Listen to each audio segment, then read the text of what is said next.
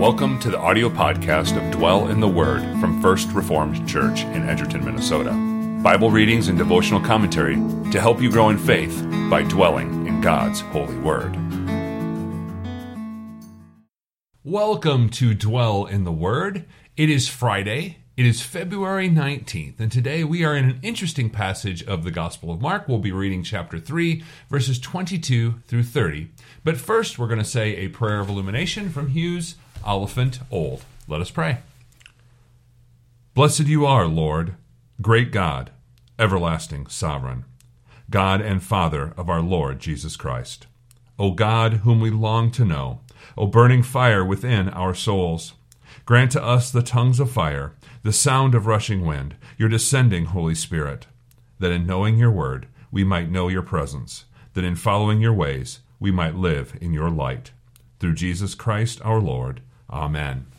All right, as I said, we are in Mark chapter 3. We'll be reading verses 22 through verse 30. Hear the word of the Lord. And the scribes who came down from Jerusalem were saying, He is possessed by Beelzebul, and by the prince of demons he casts out the demons. And he called them to him and said to them in parables, How can Satan cast out Satan? If a kingdom is divided against itself, that kingdom cannot stand. And if a house is divided against itself, that house will not be able to stand. And if Satan has risen up against himself and is divided, he cannot stand, but is coming to an end. But no one can enter a strong man's house and plunder his goods, unless he first binds the strong man, that indeed he may plunder his house. Truly I say to you, all sins will be forgiven the children of man, and whatever blasphemies they utter. But whoever blasphemes against the Holy Spirit never has forgiveness, but is guilty of an eternal sin. For they were saying, He has an unclean spirit. As I said when I started, this is an interesting passage. We come to this, and I'm actually going to start at the end. Usually we say, let's start at the beginning. It's a very good place to start. But today we are going to start at the end because it's the most obvious thing that we are curious about. I believe we are always very naturally curious about this statement that whoever blasphemes against the Holy Spirit never has forgiveness, because we don't want to do it. We are very concerned about this passage for that very reason. So what does that mean? Well, here we see that the Pharisees are ascribing the work of Satan to Jesus. Or you could say that the work of Jesus is being ascribed to Satan. They're saying that what Jesus is doing is the work of Satan. And so, what is the blasphemy against the Holy Spirit here? Jesus, who is full of the Spirit, the one who is from God, they are rejecting his work completely and totally and utterly because they are saying that it is the work of Satan. And so, we do not want to look at the work of the Spirit and say that is the work of the devil. And we should be able to know what the work of the Spirit is. We know what the fruits of the Spirit are. We know these things. We can see these things. And so as we think about, this thing that we don't want to do, we need to remember that because we have faith in the Lord Jesus Christ, the Spirit is already at work in us, because we would never have believed without the work of the Spirit. And so we can trust that we have not committed this sin because we are open to the work of the Spirit, which the Pharisees were not, because they were not even seeing the truth of what Jesus was speaking. Now, as far as the rest of the passage, I want to focus on this verse 27. I just absolutely love this verse. I can think back when I do pulpit supply, different places in the evening sometimes. I did a sermon on this passage once, and I called it The Strong Man Bound, because I like this imagery. What does it say? No one can enter a strong man's house and plunder his goods unless he first binds the strong man. Then indeed he may plunder his house.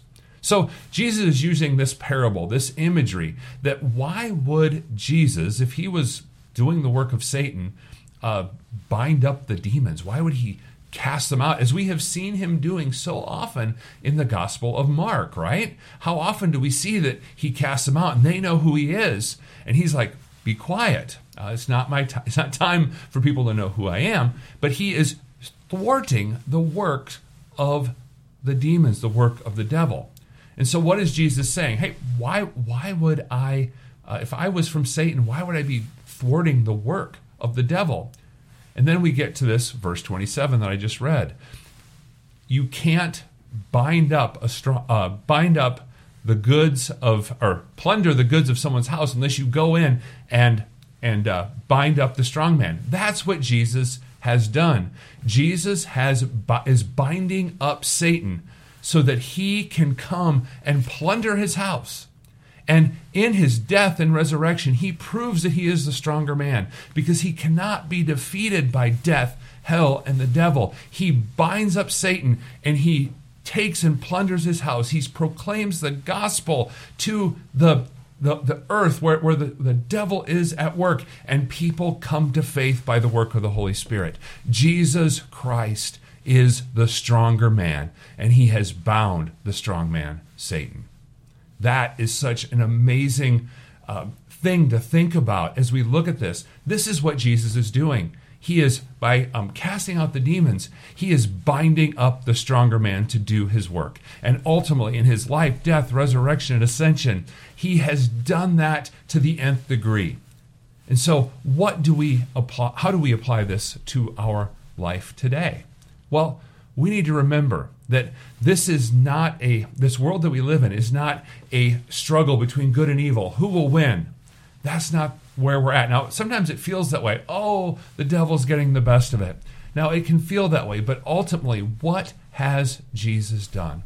He has defeated death, hell, and the devil because he is the stronger man. And so no matter what we face in this world, we can go into each and every day trusting that we are the servants of the stronger man who has bound Satan.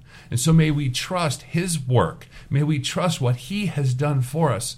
And may we live in confidence and faith, knowing that we have a Lord who has won the victory for us. Let us go to prayer. Heavenly Father, we bring our prayers before you today, for we know that you are the God who hears. We know that because of the work of Jesus done for us, we have a mediator and an advocate seated at your right hand. We ask that you would bless us today with a trust that you work all things together for good for those who love you. And today we bring our prayers for the persecuted church. We lift up our sisters and brothers to you and ask for your protection to be upon them. Keep them safe as they worship you.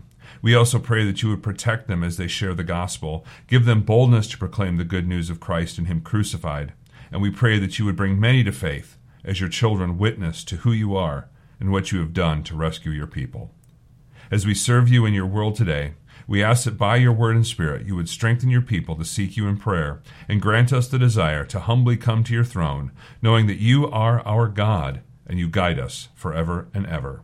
We pray this all in the name of Jesus, the stronger man. Amen. All right, have yourself an excellent Friday and a great weekend now that the weather is headed to a higher temperature. Take care.